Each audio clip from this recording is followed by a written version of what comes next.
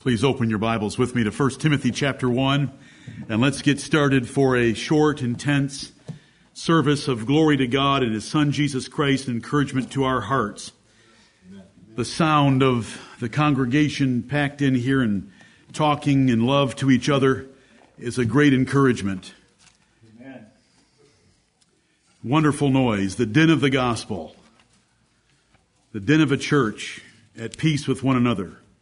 1 Timothy chapter 1, verse 15. This is a faithful saying and worthy of all acceptation, that Christ Jesus came into the world to save sinners, of whom I am chief. Right. Amen. Howbeit for this cause I obtained mercy, that in me first Jesus Christ might show forth all long suffering for a pattern to them which should hereafter believe on him to life everlasting.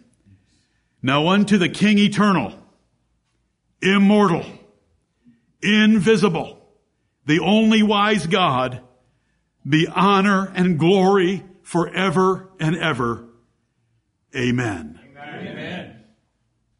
Father in heaven, it is a faithful saying, full of faith, and we believe it. It is worthy of our acceptance, and we accept it. It is the truth.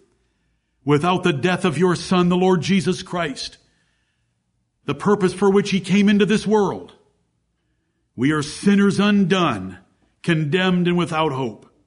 But we thank Thee.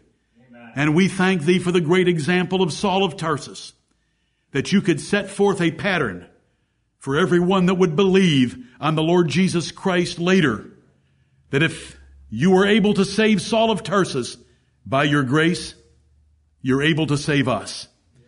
And we bless Thee and we praise Thee as the King eternal, immortal, invisible, the only wise God, and to you belongs honor and glory forever. Bless us to that end in this assembly. In Jesus' name we pray. Amen.